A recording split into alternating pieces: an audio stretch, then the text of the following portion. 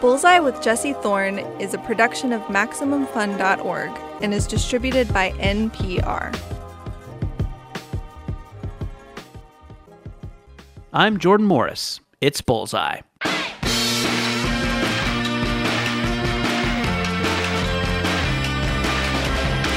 Luen Yang is a cartoonist and graphic novelist. 4 years ago, Gene won a MacArthur Genius Grant, an honor that isn't given to many comics creators.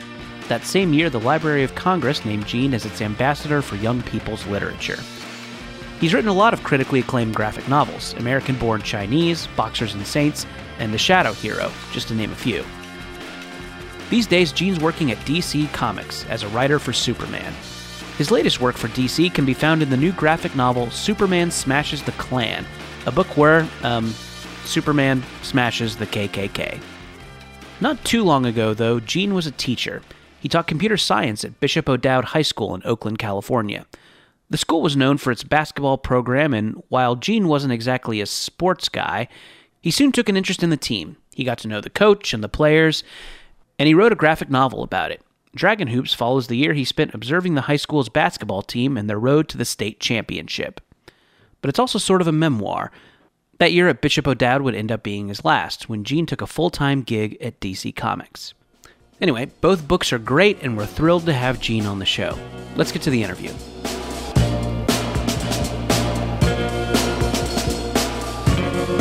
Luen Yang, welcome to Bullseye. Thank you, Jordan. Thank you for having me. Let's start at the beginning, shall we? I would love to hear about how you first took an interest in comics. Was it, alternative comics in high school? Was it superhero comics in the drugstore when you were a kid? Do you remember the first time you encountered them? I remember the exact first issue that I bought. It was DC Comics Presents number 57, starring Superman and the Atomic Knights. Wow. My mom bought that comic for me off of a spinner rack at our local bookstore. It was like a mall bookstore. So they don't really have these spinner racks anymore, but for younger listeners, it's a wireframe rack that would carry a month's worth of comics that would sit in the corner of almost every bookstore in America back in the 80s. Do you remember why you picked it? Had you seen a Superman cartoon on TV or something like that? Or, was it just the least expensive one? To be honest, I didn't pick it. My mom picked it for me. I had actually had my eyes set on another comic that had The Thing, that big rock monster from Fantastic Four. Oh, yeah. It's clobbering time, sure. Yeah, it's clobbering time, exactly. That's the comic I wanted. But she thought The Thing looked too scary. So she bought me Superman instead because, Superman is like this big blue Boy Scout. He's super safe. So that's the one I got. I was not happy about it, but that comic did blow my mind because it was about the atomic bomb, and this was the 80s. Everybody was thinking about the atomic bomb. Was that something you were scared of as a kid? Did you see stuff like that on the news? And was this like speaking to an anxiety that you had? Oh, absolutely. I think pretty much my entire class, right, at my elementary school was scared of the bomb. I think every kid who grew up in the 80s had some sort of nuclear nightmare anxiety. I will admit, I read a fair amount of DC Comics, and I have not heard of the Atomic Knights. Have they stayed in the continuity, or are they just a product of the 80s? They are super obscure. I think they're still around. I mean, both DC and Marvel, they are really good at keeping their really obscure characters alive, at least in the background of their big titles. And the Atomic Knights are this group of superheroes who dress up like medieval knights, and they ride these giant mutated dogs to fight crime. Oh, cool. Yeah, that's due for a reboot if they haven't done it yet. I agree. I totally agree. Do you remember first having the thought, I should try this? Do you remember the thought process when you went from, this is something I enjoy with my leisure time, to, I should try and do this?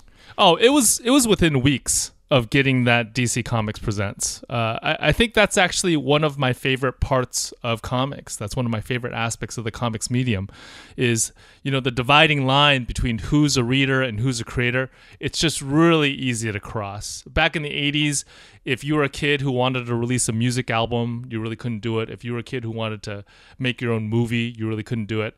But you could make your own comic, Anybody could make their own comic, and that's exactly what I did. I had a best friend named Jeremy in 5th grade who had been collecting comics for years at that point. So right after I got my first comic book, we started talking comics, and then within a couple weeks, we were sitting down at the lunch table during lunch drawing our own comics, and we used to get his mom to Xerox them, and we'd sell them at school for 50 cents a piece. I think we made like $8. That's pretty good. That was the beginning. That was the beginning of my comic book career. Do you remember what those early comic books were about? They were mostly superhero comics, just like knockoffs of some of the most popular superheroes of the time. I do remember doing a comic called Trans-Smurfers, which was a combination of the Smurfs and Transformers, and there are these like robotic Smurfs who could turn into robotic fruit. I don't know why I thought that was awesome, but I mean, that's what I kind of agree, actually. I don't know why I think that's awesome either, but it kind of is. So you have, it sounds like you've been reading DC Comics since you've been reading comics, and you have done a fair amount of work with Superman. So I think when I talk to other comics people about Superman, there are a lot of people, especially people my age, who like have a little bit of trouble getting into the character. You know, maybe they think he's a little corny or he's overpowered. What about the character resonates with you? Well, first, I am one of those people, you know, especially when I was a kid. I totally thought Superman was corny. I never would have chosen a Superman comic as my very first comic book. My mom did that for me, you know. And I just thought back then, out of all of the superheroes out there, he was the most boring one.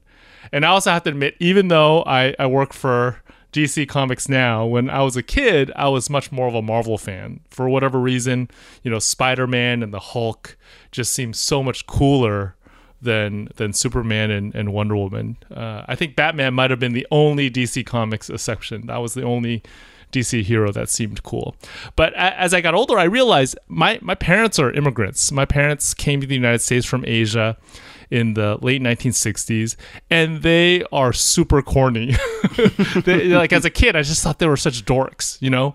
And I was always like kind of ashamed that some of their dorkiness had rubbed off on me. You know, I'd inherited some of that corniness. And it was the same corniness that I saw reflected in Superman. And eventually I made that connection, like that connection kind of solidified in my head as I got older and as I began to realize maybe why my parents were corny. And I also began to realize how heroic their lives actually were. You know, it's just not easy to move to a completely different country to create a brand new life for yourselves and your children. I think it kind of renewed my... Not even renewed. It kind of sparked a respect for Superman in me as well. I feel like in a lot of ways, Superman reflects my parents' experience. Yeah, talk a little bit more about their experience and how it lines up with the character.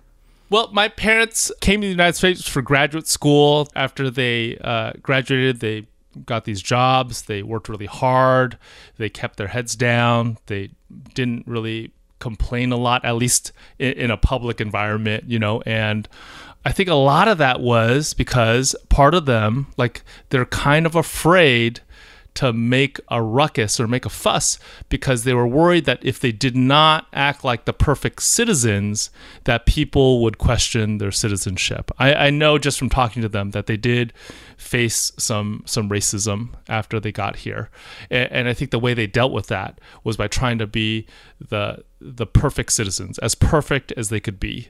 I think Superman is the same way. You know, Superman is an immigrant. He's from this planet Krypton, a foreign culture.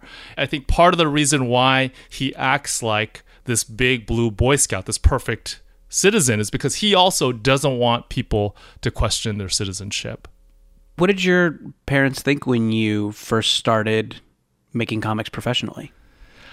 They were not super happy about it. I think I would say this, actually. I think my mom has always had artistic inclinations, so she was always more supportive. Her rule was, as long as you have health insurance of some kind, you can do whatever you want. But my dad... It's a very mom move. It was it?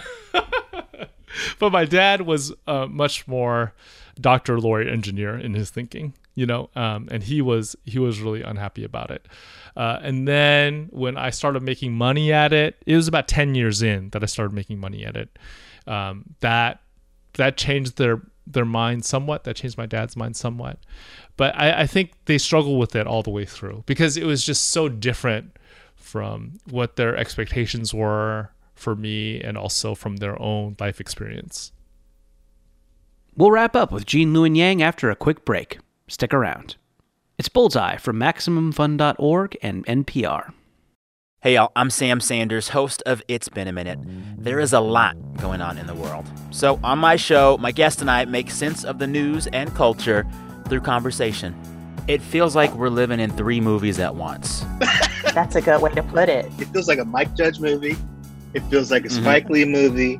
And it feels like a Michael Bay movie. Every Tuesday and Friday, listen and subscribe now to It's Been a Minute from NPR. If you're looking for a new comedy podcast, why not try the Beef and Dairy Network? It won Best Comedy at the British Podcast Awards in 2017 and 2018. Also, there were no horses in this country until the mid to late 60s. Specialist bovine arse vet. Both of his eyes are squid's eyes. Yogurt buffet. She was married to a bacon farmer who saved her life. Farm-raised snow leopard. Download it today. That's the Beef and Dairy Network podcast from MaximumFun.org. Also, maybe start at episode 1 or, weirdly, episode 36, which for some reason requires no knowledge of the rest of the show. Welcome back to Bullseye. I'm Jordan Morris, in for Jesse Thorne. My guest, Luen Yang, is a cartoonist and graphic novelist. He's written the books American-Born Chinese and The Shadow Hero. He's got 2 new books out. Superman Smashes the Klan pits America's favorite superhero against the KKK. The other book, Dragon Hoops, is a memoir about his time as a high school teacher in Oakland, following his high school's basketball team. Let's get back to our conversation. Your new graphic novel, Superman Smashes the Klan, I read it's actually based on a radio serial, like a Superman radio serial that aired in 1946. How did you hear that, and what made you think it would be good inspiration for a comic in 2020? Well, I first heard about it from this book called Freakonomics. So Freakonomics is this national bestseller, and they spend an entire chapter on the storyline from 1946 on the Superman radio show. And in that storyline, it's called The Clan of the Fiery Cross. It has 16 episodes. The Man of Steel actually faces off against this group of hooded bigots. And the inciting incident of the entire story is a Chinese-American family moving into Metropolis. And this group of white supremacists essentially get really worked up about it. They feel really threatened, so they burn a giant wooden cross on this family's lawn.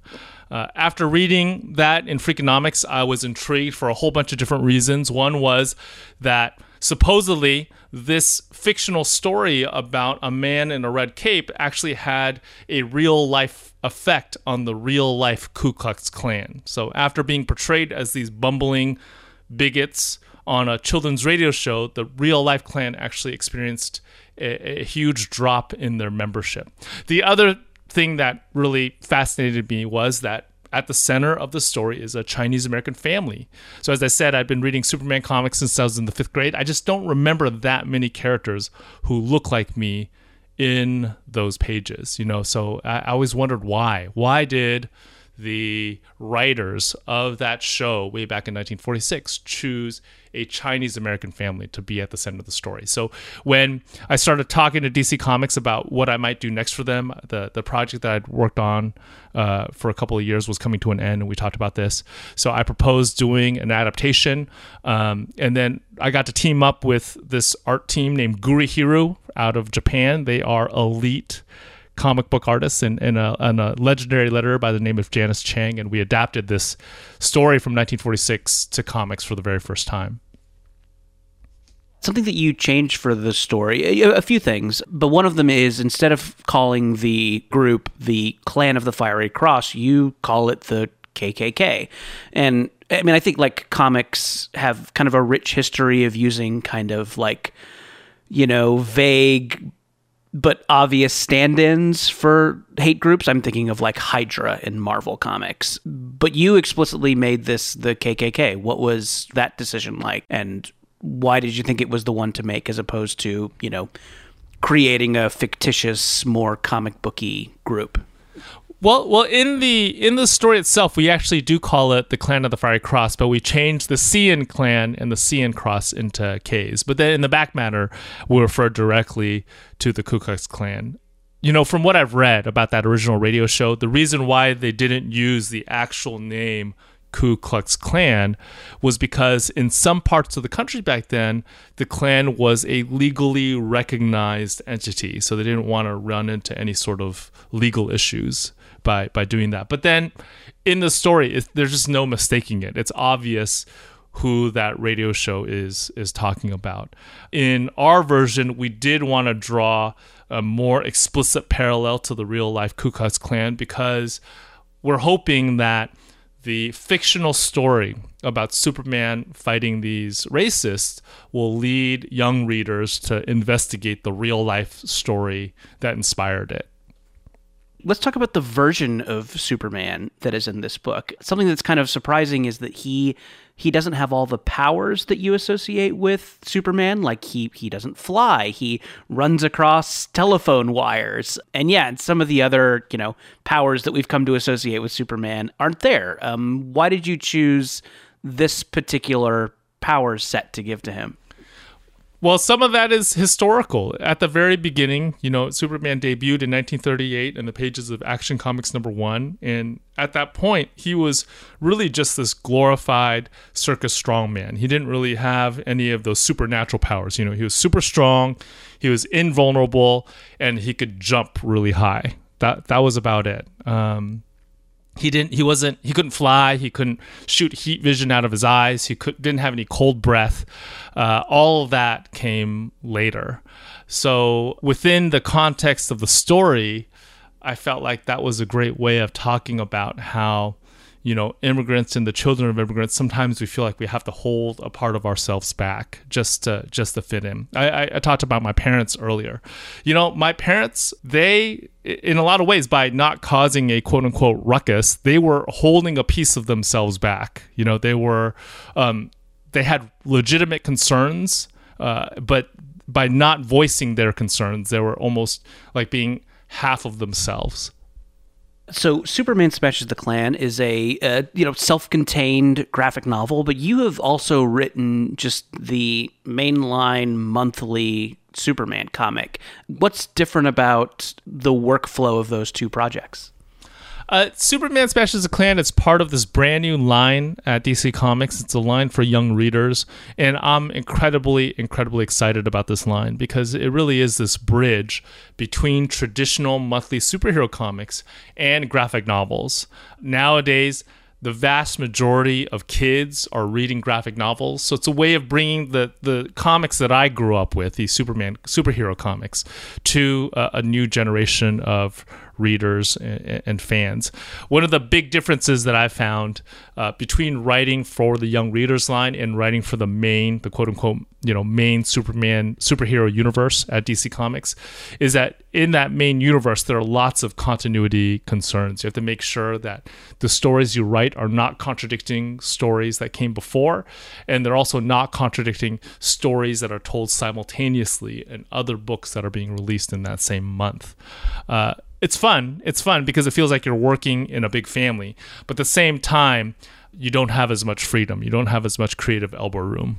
With all of the books in the DC Young Readers line, we can play with those elements. We can play with those traditional elements from these decades-old superhero stories and maybe present them in a new light.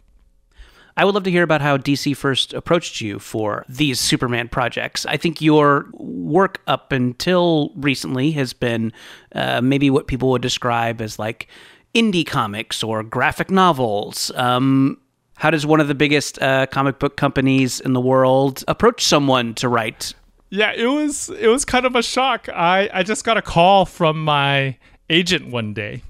And she told me that she had lunch with somebody at DC Comics, one of the higher ups, and they were wondering if I was interested in writing Superman. So I said yes.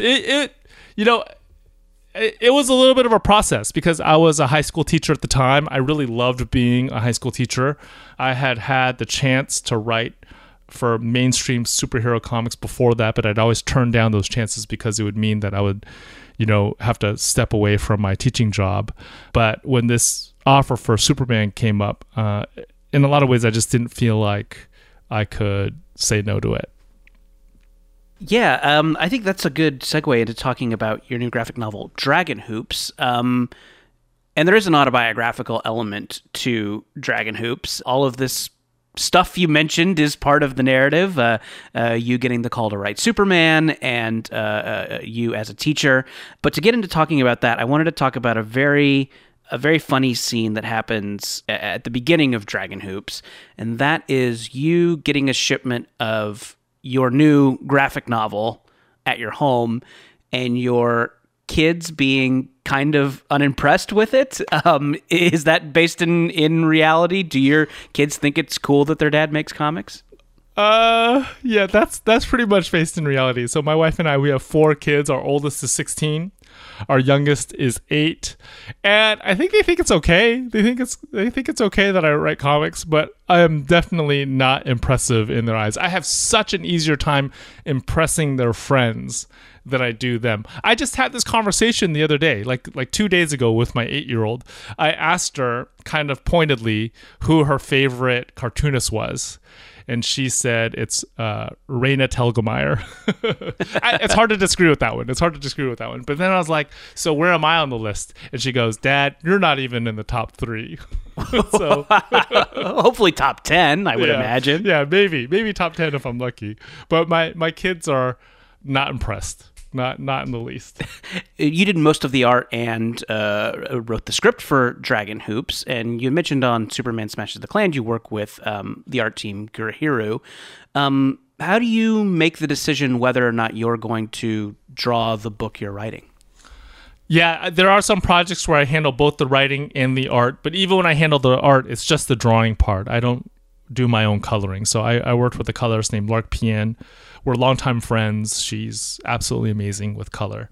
At the beginning of a project, I'll think about whether or not I can handle the art chores first. Like for Superman Smashes the Klan, I just can't draw like that. I wanted that book to feel like this amalgamation of those old Fleischer Studio cartoons and like manga, and there's no way I could pull that off. And Gurahiru, they are among the best in the business. So I'd worked with them on a couple of other projects before. I knew they would be perfect for it. So I feel really lucky that they said yes.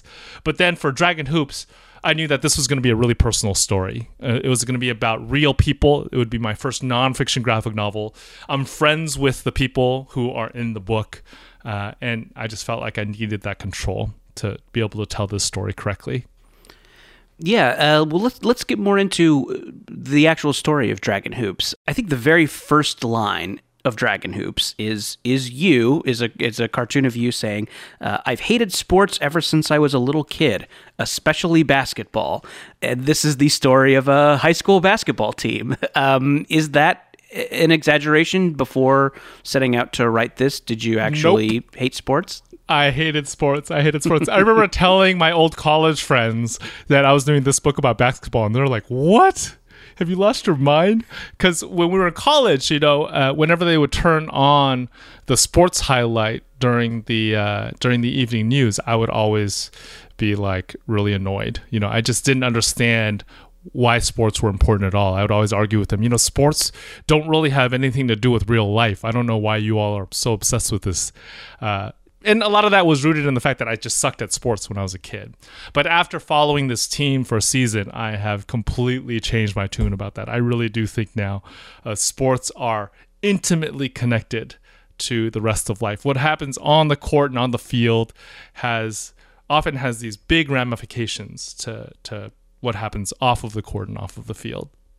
Where did the germ of the idea come from? Do you remember the moment where you thought maybe there's a book in this?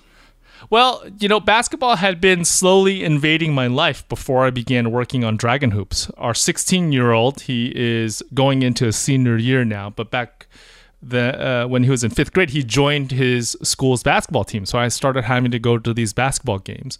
And then, the Jeremy Lin run happened at around the same time. As an Asian American, I was very interested, but I was also very annoyed that I was interested. I was like, why do I care all of a sudden just because there's this guy who looks like me on the court? And then these books started coming out that were getting all sorts of critical attention. I think the biggest one was Crossover by Kwame Alexander. I read that and I loved it. And I also couldn't understand why that book was able to make me care about a sport that I'd never cared about before. But the big thing was at the beginning of the 2014-2015 school year, on that campus where I was teaching, everybody was talking about basketball. They were specifically talking about the men's varsity team. And it seemed like there was a story there. So I sat down with Coach Lou Ritchie, the head coach of that team.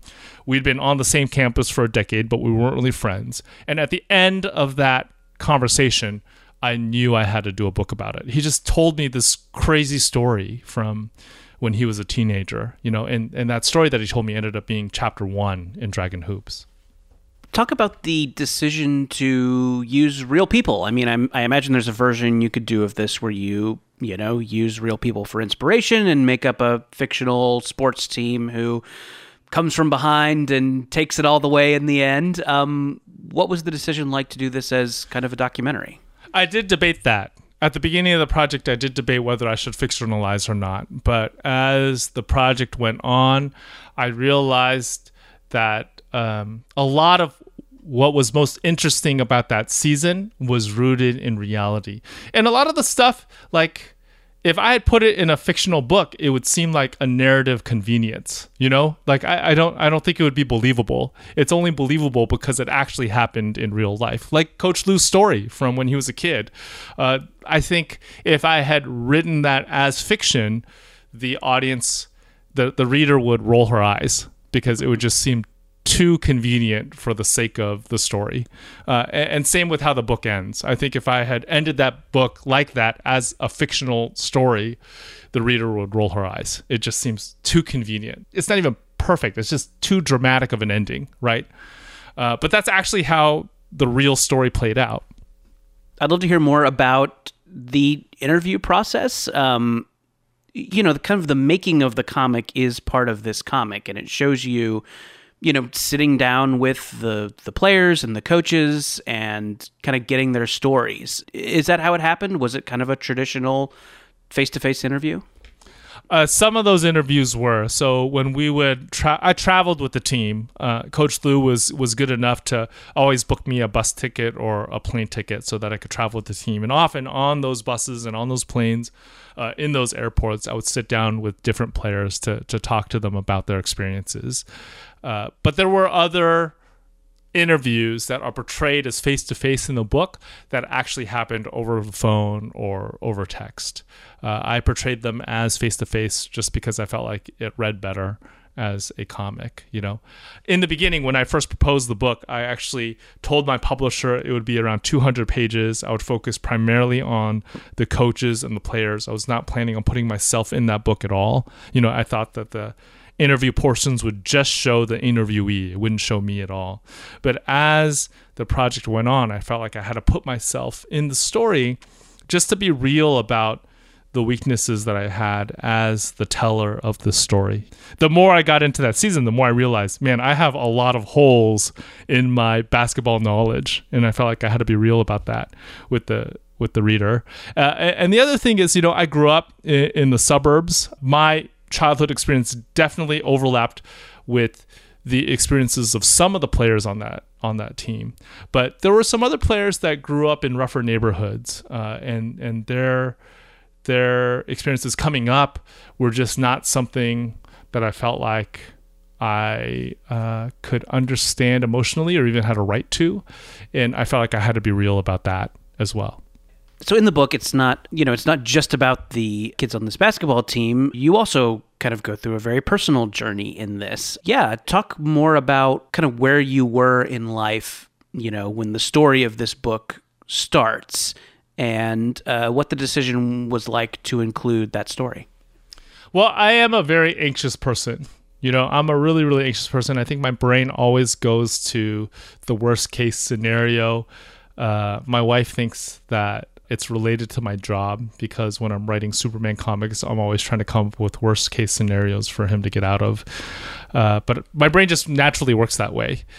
So when this offer from DC Comics came up, I was excited about it. I really wanted to do it, but I was also really freaked out about it. And at the same time, I was following this basketball team, right? And I really do think that following this basketball team did affect my decision to leave my teaching job to write comics for DC. I don't know if I would do that. It would have done that. If I hadn't been following this team, I don't know if I would have done that. I don't know if I would have had the courage to do that. One of my theories about sports in general and basketball in particular is that people watch these games. We watch sports because we want the courage that we see on the court or on the field to bleed into us. You know, when we watch a player step into uncertainty on the field, we want to have that same courage to step into uncertainty in our actual lives. And I really feel like during that season that actually happened for me. I remember watching this one game. It was televised on ESPN. It was against Ben Simmons at Mount Verde in Florida. And the youngest kid on the team, his name was Elijah Harding. He's 14 years old, and in front of these ESPN cameras, he steps out onto that court. You know, he goes into the game. He gets the ball in his hands. He does this jumper over a player that is a head taller than him, and it goes in. And the whole thing was just like, I mean, it was like he had ice in his veins. You know what I mean? He wasn't nervous at all. Maybe he was inside, but I couldn't see it. And I remember looking at that and thinking, man, you know, I'm like twice as old as this kid is, and I don't know if I have that in me, and I kind of wish I did, you know. So it inspired me to look into my life as a cartoonist, as an adult, and think, you know, where are the places of my life where I could show a little bit more courage. So you kind of went into this project hating sports. Are you still a basketball fan? Do you watch basketball on TV and follow your local teams? I do follow basketball still. I follow the Dragons through Coach Lou. Coach Lou and I are pretty good friends now. We text each other all the time. And then I also do follow the NBA. So I live in the Bay Area. Our local team is the Warriors. This year has not been our year. I know this is a controversial thing to say, but I think there's a San Francisco curse that the Warriors probably should not have left Oakland. But I do follow it, you know, and I think one of the reasons why I follow the NBA is because I realize sports is just like this other narrative tradition. You know, I grew up with superhero comics, which is one narrative tradition, and sports are another one. And a great example of this is in this current season, well, the season that just got postponed and possibly will continue during the summer. A great story was building up around the Lakers, you know. I'm supposed to hate the Lakers because I'm from the Bay Area, but I can't help but be intrigued by them because of the narrative that was kind of forming around that team during the 2019-2020 season. So we're recording this interview in June of 2020, and you know, coronavirus has affected everyone and really changed a lot of things. And I was noticing that the San Diego Comic-Con is going online only this year. And I was thinking about having this conversation with you and wondering if, you know, that part of comics making is something that you've been missing this year, the going to cons and signings and stuff like that, or is that stuff that, you know, is just kind of loud and crowded and you would rather be at home writing and drawing? It is loud and crowded, but I do miss it. I do really miss it. I think that comics can be very lonely work. I spend most of my time in front of my computer or in front of my drawing board, and it is nice to actually meet fans in real life. I worry about when we're going to be able to do that again, when we're going to be able to have a convention again, when we're going to be able to gather as like a comics loving community again. So we'll see how things go. Were those types of events something that you attended as a kid, or was that something that you started doing once you became a professional?